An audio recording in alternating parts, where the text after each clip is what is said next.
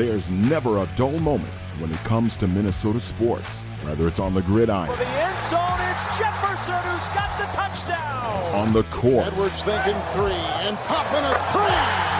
On the ice, it's Kaprizov with an open net, he scores.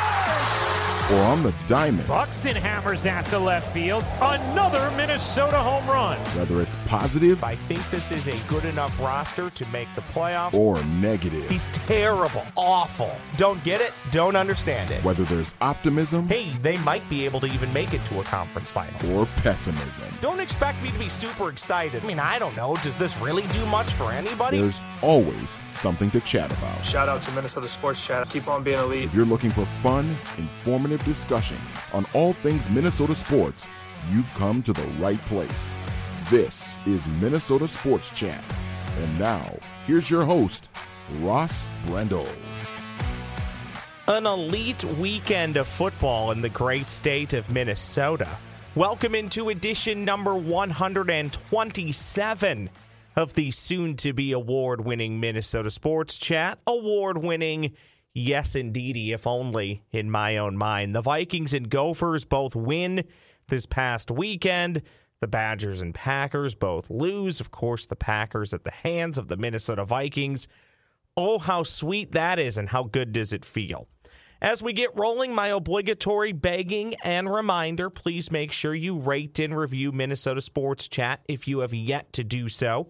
And please make sure you tell your family and friends all about this fine podcast. And thank you to those who are listening in the Score North Taxi Squad feed.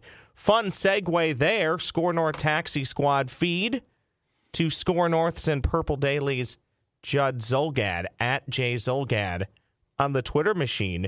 Judd, thank you as always for fulfilling your contractual duties unbeknownst to you of joining me every couple months on this pod. Thank you. You got it, Roscoe. What's going on? Big weekend. Yeah, I think I'm like most people, Judd. I'm very ecstatic with how the Vikings game turned out against the Packers. Cautiously optimistic that there's a lot of good football ahead this fall for the Minnesota Vikings. However, I'm not willing to bury the Packers just yet off of one game in week one.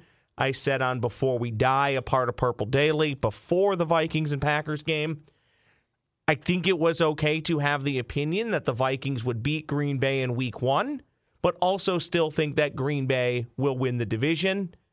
Until I see a bit more, I'm not going to come off of that opinion just yet. However, that does not mean you can be ecstatic and really happy about the early returns of week one with the Vikings beating the Packers 23-7.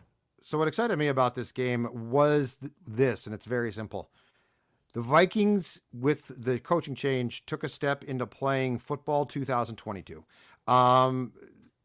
Mike Zimmer, when he came here in 2014, and I know exactly why he was hired. He was hired because the Vikings couldn't play with Rodgers at the time, and Stafford was in Detroit, and Cutler was in Chicago, and, Rick Spielman couldn't find his quarterback. And so he said, screw it, I'm going to go get a coach that can stop those guys. And in 2014, before Kirk, Mike did a really good job. But by the last 2 years, it didn't work with Kirk. And quite honestly, I think what Mike was trying to do didn't necessarily work now because the league has gone towards, and I know why, such a heavy emphasis on offense, right?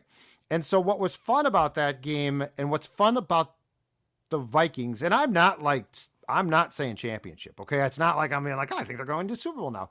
But what was fun about it was a modern style of football that was enjoyable to watch. The last 2 years, in 2021 especially, were pulling teeth. They were pulling teeth. After the scripted plays, the offense could have gone home. And that's not an indictment of a lot of the players. That's an indictment of the scheme. That's an indictment of what the Vikings were trying to do.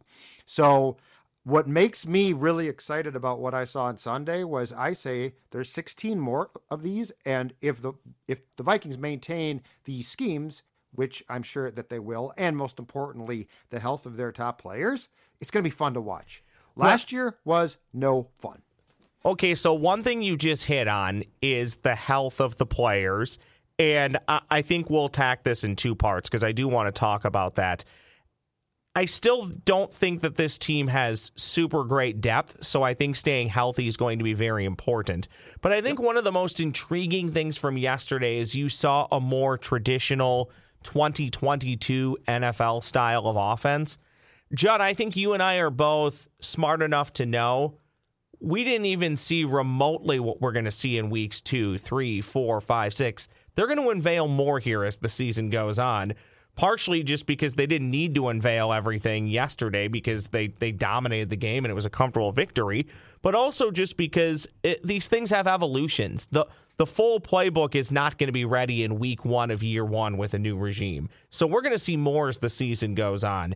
That excites me, but to your point, guys have to stay healthy, and that's what still worries me. And then John, we should talk about this. Lewis Cine, is his injury even real, or was that just a made-up injury to protect him? No, he got hurt in the San Francisco preseason game here. It's not that bad. Now Booth got hurt again, a quad injury playing on special teams. And he concerns me not because of this specific injury, but because he seems to be hurt constantly. And from watching Booth in training camp, I can tell you right now, he is close to being able to contribute if he can play. Unfortunately, if you can't stay on the field, you're not going to contribute. But, Roscoe, here's the thing. In this entire league, okay? Injuries across the board are a major problem. It's why guys don't play in exhibition games now, which, by the way, I used to really second guess and not like, and now I totally get that. And the other thing is, and this is why the Vikings look to be potentially so competitive, is a lot of the league is not very good.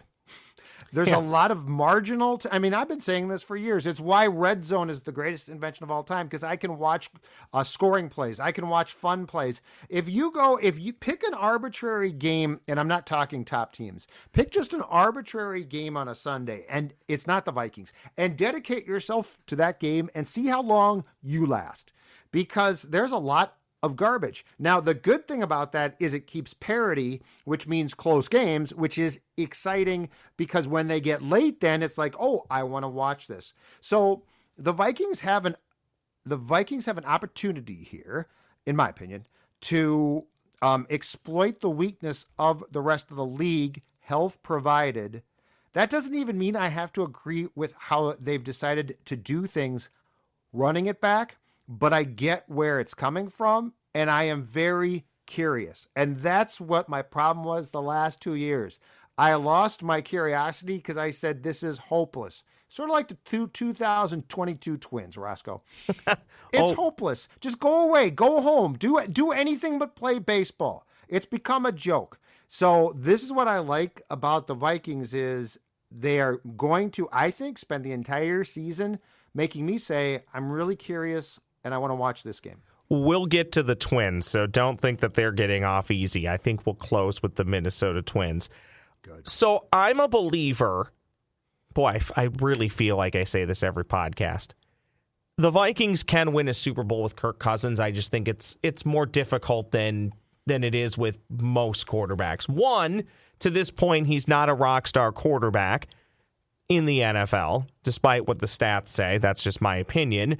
But you don't typically win Super Bowls with guys that aren't franchise quarterbacks who have been with a team for 10 or 15 years, unless it's Tom Brady, who's insert Hall of Fame quarterback. He had already won 6 Super Bowls.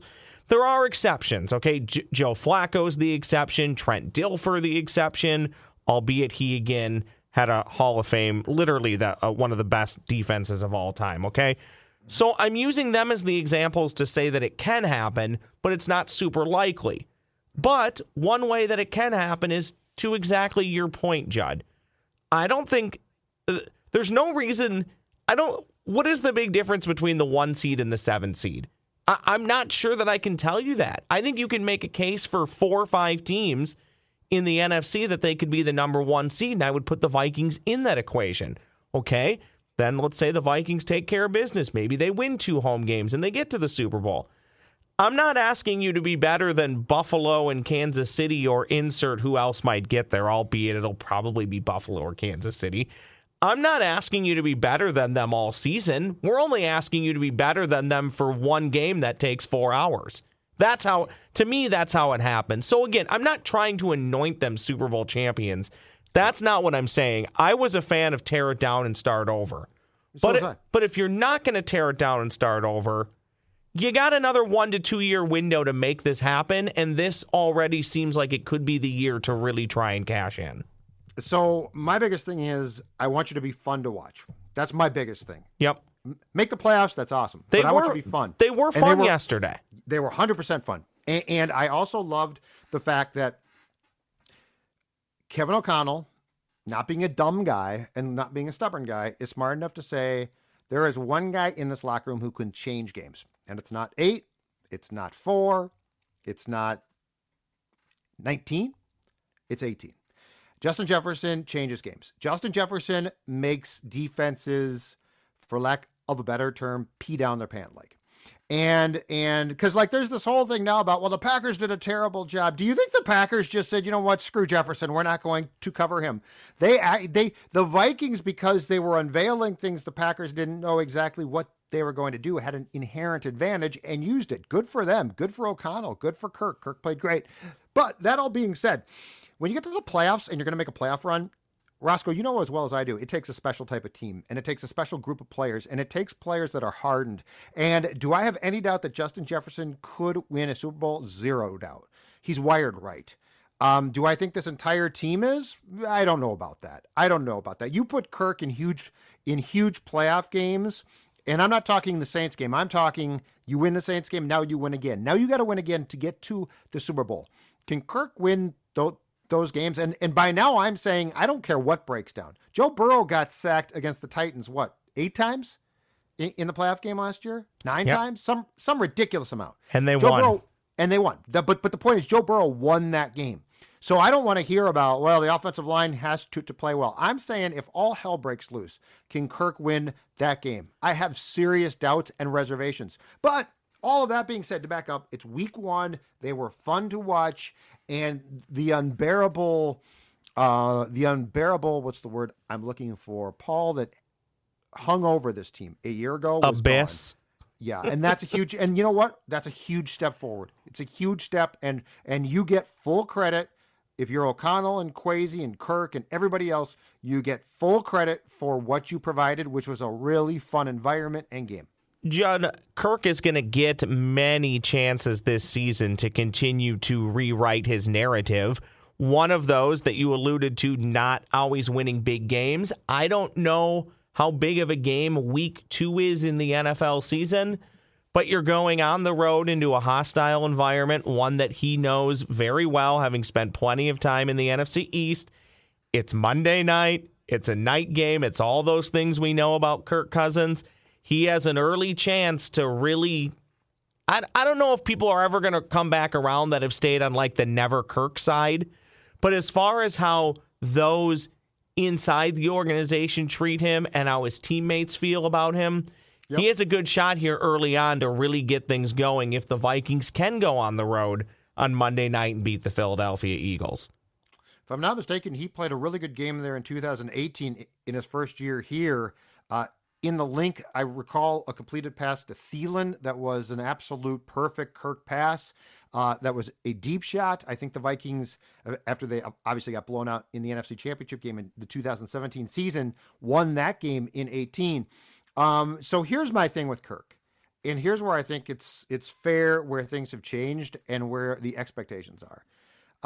I will continue to say it, and I think we saw it yesterday. Kevin O'Connell is banking on his brain being able to invade Kirk's body, and for a guy who was a lousy quarterback, but obviously was very smart, to make a very talented person in Kirk Cousins smart enough to be successful. And you know what? In week 1, damn it, it worked. Like Kirk Cousins made the plays he needed to make. He stepped up in the pocket on that 62-yard pass to Jefferson, and that was a beautiful play. It's exactly what we've been asking for Kirk for a long time.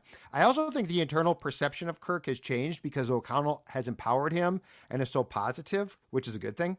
So, that's where it's going to be week by week by week, especially to your point, in the tough environments, it's going to be so interesting to see, like on Monday night against the Eagles, how does Kirk handle the environment, which is going to be hostile, which is going to be tough. Like here, everyone's cheering for you.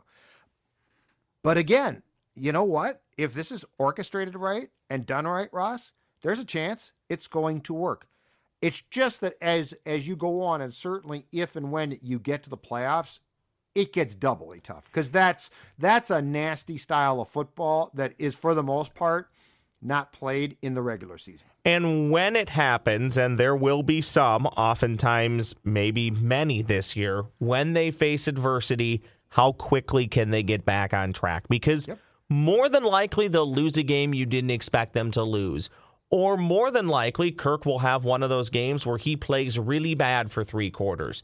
And can they get him in crunch time to play well and still, snatch victory from the jaws of defeat? All that will play out over the next 16, 17 weeks. Can I say something quick, though? Yeah, you go right ahead.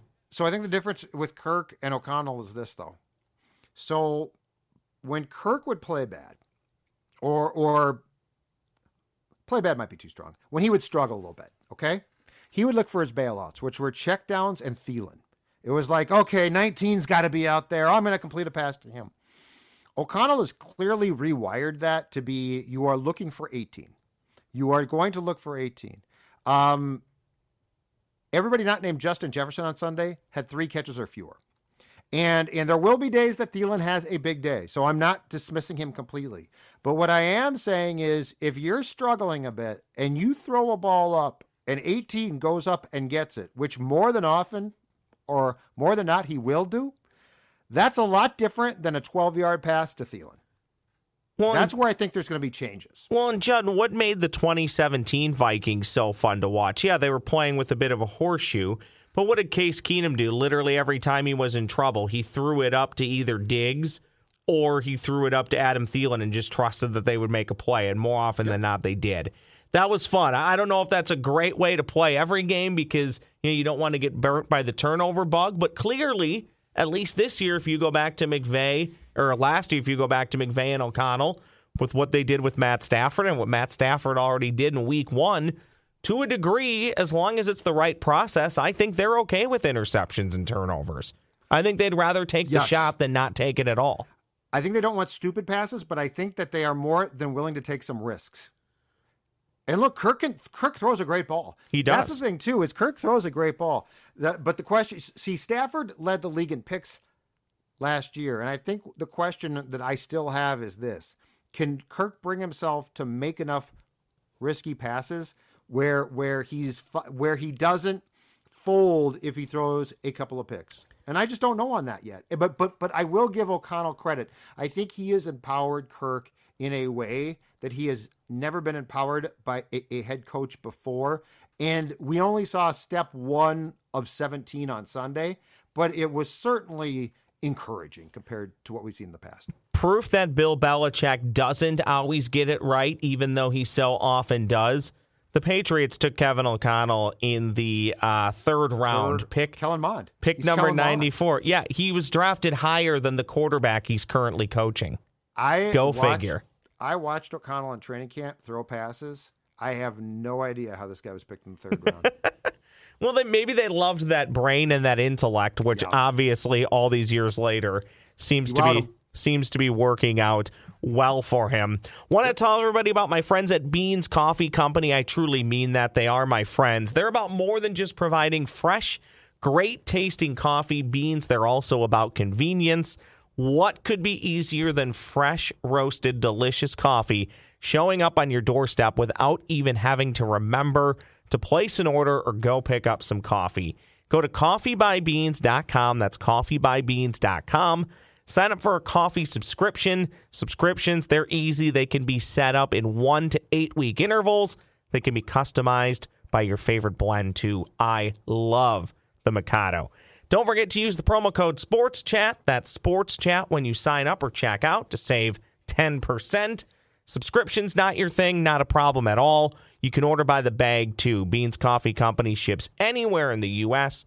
with free shipping on all orders of 3 bags or more. Coffeebybeans.com promo code SPORTSCHAT. Judd, is it okay? And I know this is petty. You know me well enough now to know that I can be very petty. Mm-hmm. Is it okay to be more excited about the Badgers losing to Washington State than it is about anything the Gophers did against the Western Illinois Leathernecks this past Saturday? Absolutely not. And I've said the exact same thing. I am high as can be on the Gophers, and it has nothing to do with beating two inferior opponents. It has everything to do with two teams, the Badgers and Hawkeyes. I have watched every quarter in the first 2 weeks of Iowa Hawkeye football. I've watched a lot, too. I've had to cover my eyes. It's awful to watch. But if they're going to stick with Petrus at QB, and I don't see how they can, but if they do, they're awful. Like they have, I don't care how good your punter and defense is. They cannot move the football, and he is an incompetent quarterback. And the Badgers, Graham Mertz was supposed to be great. I remember talking to a friend of mine who was a columnist in Madison the year before Mertz got there, and he's like, they got this 5-star. It's unbelievable. We're finally going to, the program's finally going to have a great quarterback. And basically, if you stop the run, Wisconsin's dead. So that being said, I don't remember a time as a sports fan in this state, Ross, where three divisions were completely yours. The Big Ten West is the Gophers.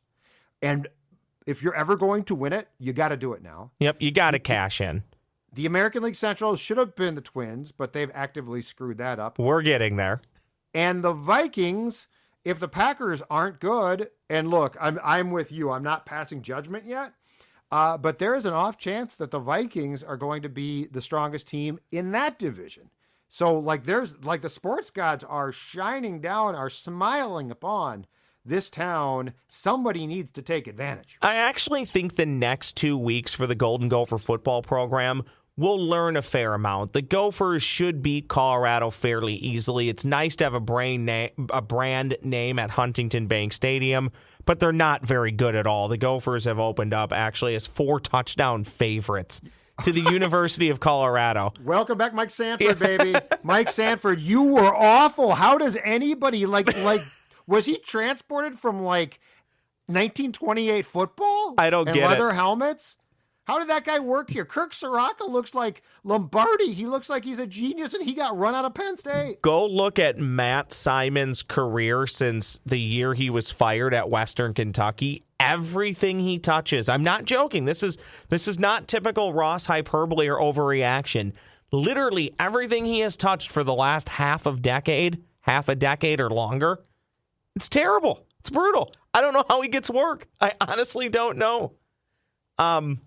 I could rant on that all day, but I'm not going to do that. What I want to do, though, is talk about the two games that I was mentioning with Colorado and Michigan State. If you can take on Colorado, beat them comfortably like I think you should, and I don't know. I don't expect the Gophers to go to Michigan State and win a game, Judd, but if they go there and win it, or at the very least play really well for 4 quarters, I'll feel pretty good about their chances to win the West. However, if they go to Michigan State and win, okay, then it's game on, Judd. Then to me, it's kind of got a little bit of a feeling of the, 2019 Gophers that won 10 games and went to the Outback Bowl and won it.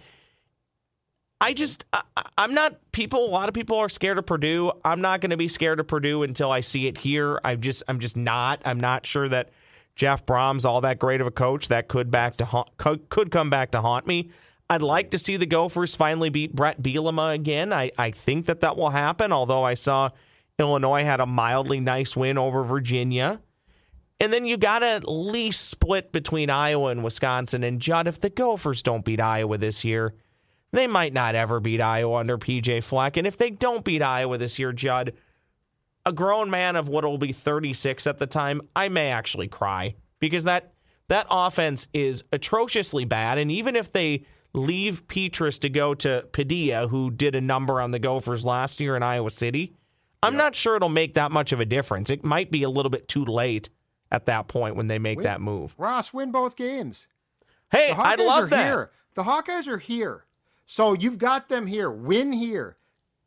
If Wisconsin is what Wisconsin looks like, and it's early, I get that, but certainly against Washington State on Saturday, You won at Camp Randall as recently as 2 years ago. Go win there.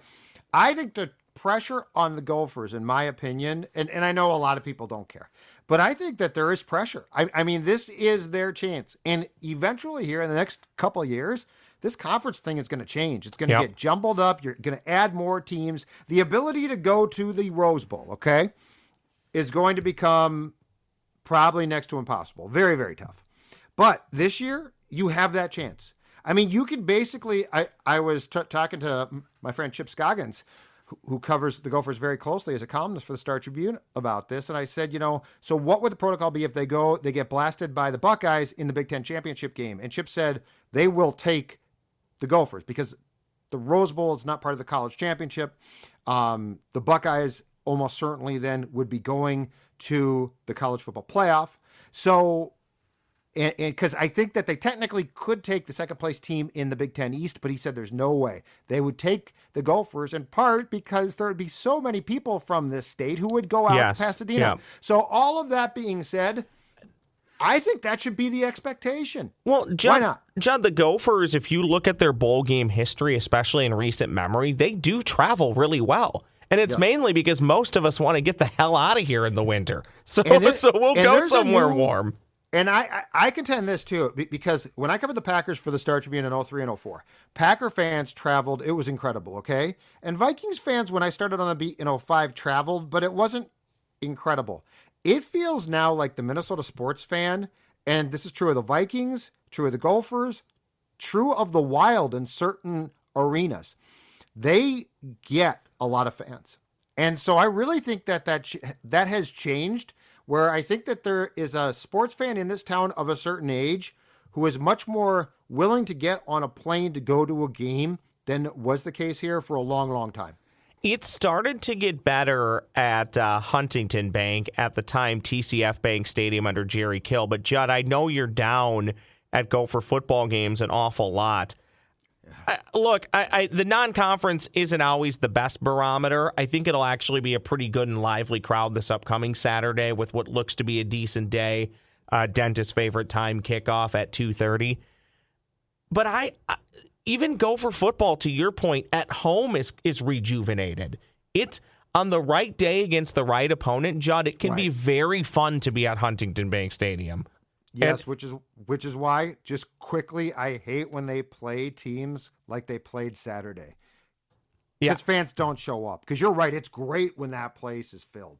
Also, if you're going to go that route of playing like a Western Illinois, I know they got burned by it last year, but why are you not playing again like a Bowling Green or a Buffalo? At least play a real FBS opponent. I don't see any reason to play an FCS team. I also don't see much of a reason to care about the Minnesota Twins the rest of the way. I suppose they could get lucky and the division could come back to them again because it has multiple times already this season. Yep. But, John, I've been complaining about the team literally all year. Even when they were winning, there were things that I didn't like. Mainly, I'll summarize them quickly. They take bad at bats. They lose a runner on the base paths literally every game. Awful. They haven't taken their starting pitching seriously, even at the trade deadline, when I think they did about everything right or almost as right as they could. It still doesn't matter when Dylan Bundy and Chris Archer are allowed to go out there every fifth day. Bundy I can get over. I can be fine with Dylan Bundy as your fifth starter. This Chris Archer thing has been baseball malpractice for 5.5 months, and it legitimately upsets me. It's a waste of his time. It's a waste of the Twins' time. It's a waste of the organization's time. I would rather see anybody and everybody on your 40-man roster that might be a part of the rotation even 2 years from now than deal with Chris Archer is literally using everything he has to the point where he is falling over, releasing the ball off the mound. He has nothing left, and it has cost them multiple times. And, Judd, I know you've talked about this. I'll continue to talk about it. Don't tell me all year about how we don't want to see starting pitchers face the rotation for the third time and then continually back that up by pulling a starter who's at least pitched okay for just the absolute junk of relievers you could possibly find. There is so much about this season that frustrates me, and I get even more frustrated. It seems like, and Twitter's a small example of how the world operates and what it looks like. But Judd, I still think most people on Twitter are they're kind of apathetic. Well, they've had injuries. Big deal. Every team has injuries. You've done nothing to put your roster in a better shape to overcome those injuries. By the way, you've self-sabotaged yourself with some of these injuries. Right. That's on you. On Mackey and Judd. It's a waste of a season, Judd. They've wasted a season. I deemed this team right now. I basically said that this is egregious. It's disgusting. It is.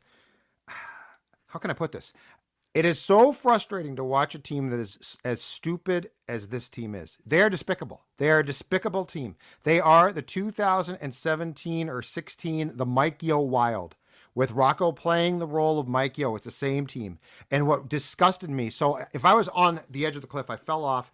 This weekend, Friday and Saturday against Cleveland. Huge series. Like, you're coming, okay, you played the Yankees, the big bad Yankees, who, by the way, are decimated too.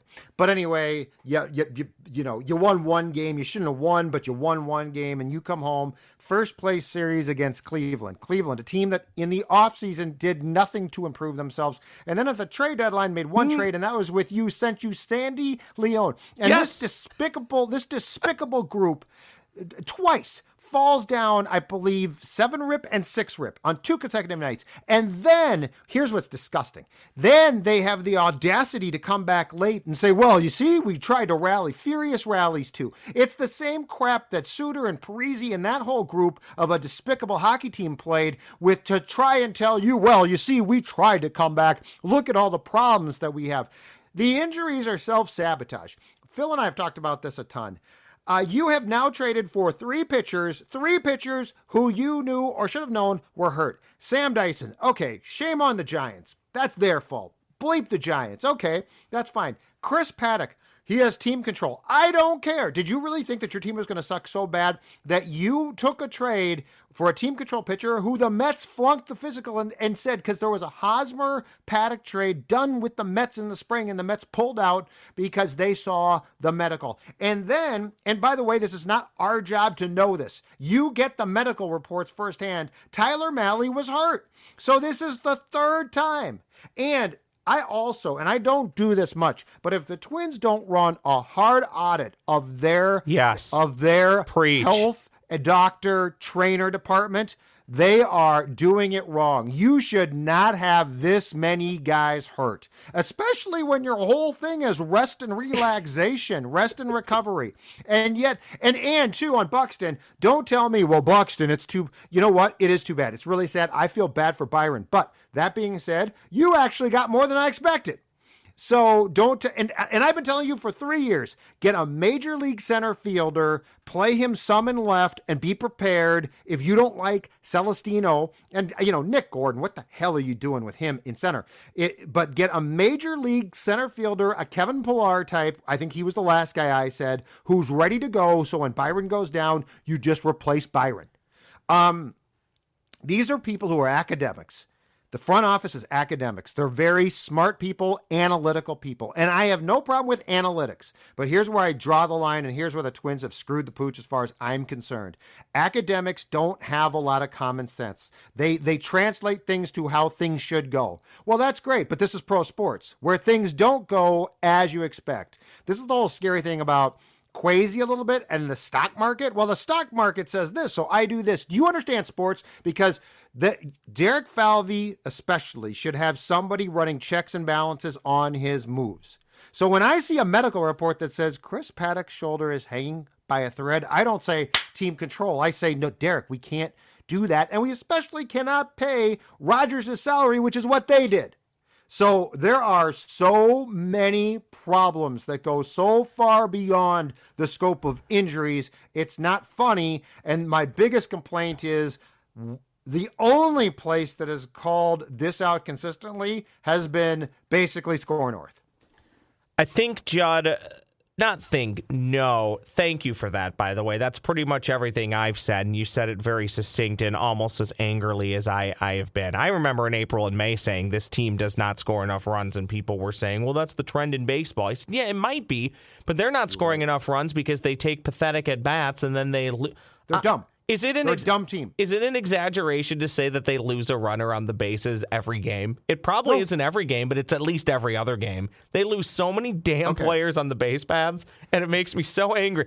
You pinch ran a catcher for a catcher who immediately got picked off of first base. He was looking at the scoreboard. I think he was looking at the scoreboard. How does that happen? They are one of the stupidest base running teams I have ever witnessed. And wave him home, Tommy Watkins. Waving Celestino home should have got him removed from the third base coaching box almost immediately. Put Tony Diaz back there. I didn't like him that much, but he's better than that. He ran Celestino on a ball at Yankee Stadium into shallow right field, which is second base at most ballparks. He ran Celestino, who I think stopped because he's like, oh my God, I'm going to be out by a ton, and by then it's too late. Here's another one too. And this is the idiotic nature of people that don't understand what they're doing and use flow charts. And I don't have a problem with that if you have people who know what they're doing. You know what this team never thought about? That they need a first baseman to go in defensively late in games. And I know that seems like a small thing, and I actually think Arise has become pretty good there. But Miranda has physical talent, so he's not a butcher of an athlete. He has as much of a clue of how to play first base as Stella the dog. I'll give you one where Bally's applauded him, and Patrick pointed this out, and Royce was exactly right. That play in the game that they won against the Yankees, where Miranda ranged towards second base to try and cut the ball off, and then said, oh my God, I got to get to first, because if I'm not mistaken, the pitcher was like, I'm not going to first because the first baseman's got that play. That play can't happen. He's got to get to first base. He's got to know where the second baseman is. Like, this isn't rocket science, right? Miranda's positioning is pathetic, and it's not his fault. He's not a first baseman. This team, though, never thinks of that. They never think, you know what, right now we got to have, and it's because the lazy old, or the lazy new school thought process is first base is easy to play. You really think first base is easy to play? It's Major League Baseball. No position is easy. It's nuanced. I mean, Tom Kelly gave courses in how to play first base. You think it's because he thought it was simple? It's because he cared about the nuance. And I know people are right now like, this is an old guy complaining. No, this is a guy complaining about the fact that there's a complete disconnect in how you play the damn game of baseball, and you can't go too far either way. And they've gone way too far.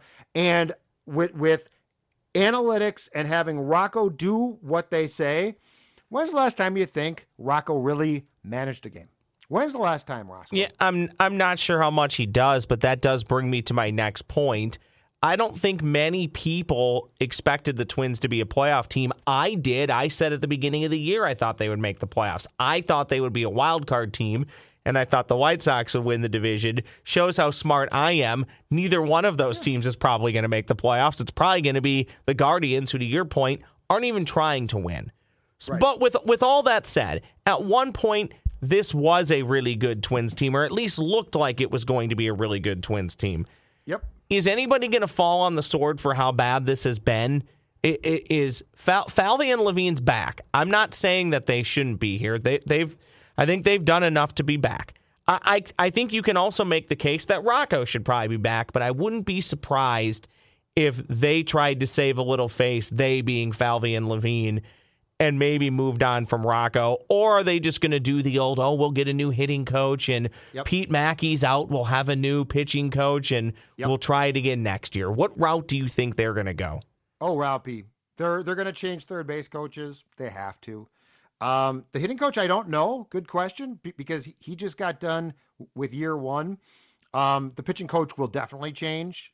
It might be internal, but it will definitely change. Pete Mackey. I want Phil Mackey at pitching coach. Well, here's the and I have brought this up from day one, and Royce has joined me on this bandwagon, and it's one of the things that nobody answered because everybody bought the story hook, line, and sinker. Your pitching coach does not leave in June for a college job unless something has gone very wrong. I agree with you. LSU did not say their season is done. We'll never know, though. We will never know. No, but we should know. Somebody should go to Wes and say, let's go have 18 drinks and you can tell me what the hell happened there. Something happened there. There is no question about it. Zero question about it. I mean, unless they're fired, Ross, bad teams' pitching coaches don't just up and quit in June. No, they don't. And that story was so flawed. Well, he had to go recruit. The last time I checked, the pandemic brought something in called Zoom, where young people really like to talk to you through their computer. I mean, if you're recruiting a pitcher, you really think, oh, man, I got to go beat this isn't Bull Durham. That, and it drives me crazy. The Twins have gotten away with highway robbery on pulling the wool over the eyes of people in a season that's filled with stories, filled with them. It might not be the 2010 Vikings, but there's a lot of skeletons in closets here, and we get none of them. And we never even got into my prediction that I'm going to hold on to until I'm told otherwise. I think Carlos Correa is going to opt back in. I think he's going to have to. It's fun. Yeah, but it's funny. He got hot this weekend, and people were like, "See, Correa's hitting well." Well, you know what? It's a shocker that just as he gets near the end of a season, that now we are getting a guy in the clutch who I think the last time I checked before the weekend was at like 142 with 2 outs and runners in scoring position. Yeah, and the team still won 2 games in like the last 2 weeks, so that falls on deaf ears for me. John, you never fall on deaf ears to me, however. I appreciate your help. Thank you for doing this pod again. And I guess we'll talk again real soon. It was good to see you in the flesh today as well. Absolutely. At your stand-up desk. Late September. I love that thing. Late September coming to NBC. Not 1, not 2, but 3 of the Law and Order franchise. All one episode for the first time ever. Oh, and we'll have to get into at some point Kelly Giddish Brendel leaving Law and Order Special Victims Unit. We'll have yes. We'll get to that later. Thank you, Judd. Bye. That's Judd Zulgad from Purple Daily and Score North. Find him on the Twitter machine at @JZulgad. That will do it for edition number 127 of Minnesota Sports Chat. Please rate and review kindly. I'm Ross Brendel saying thank you so much for listening.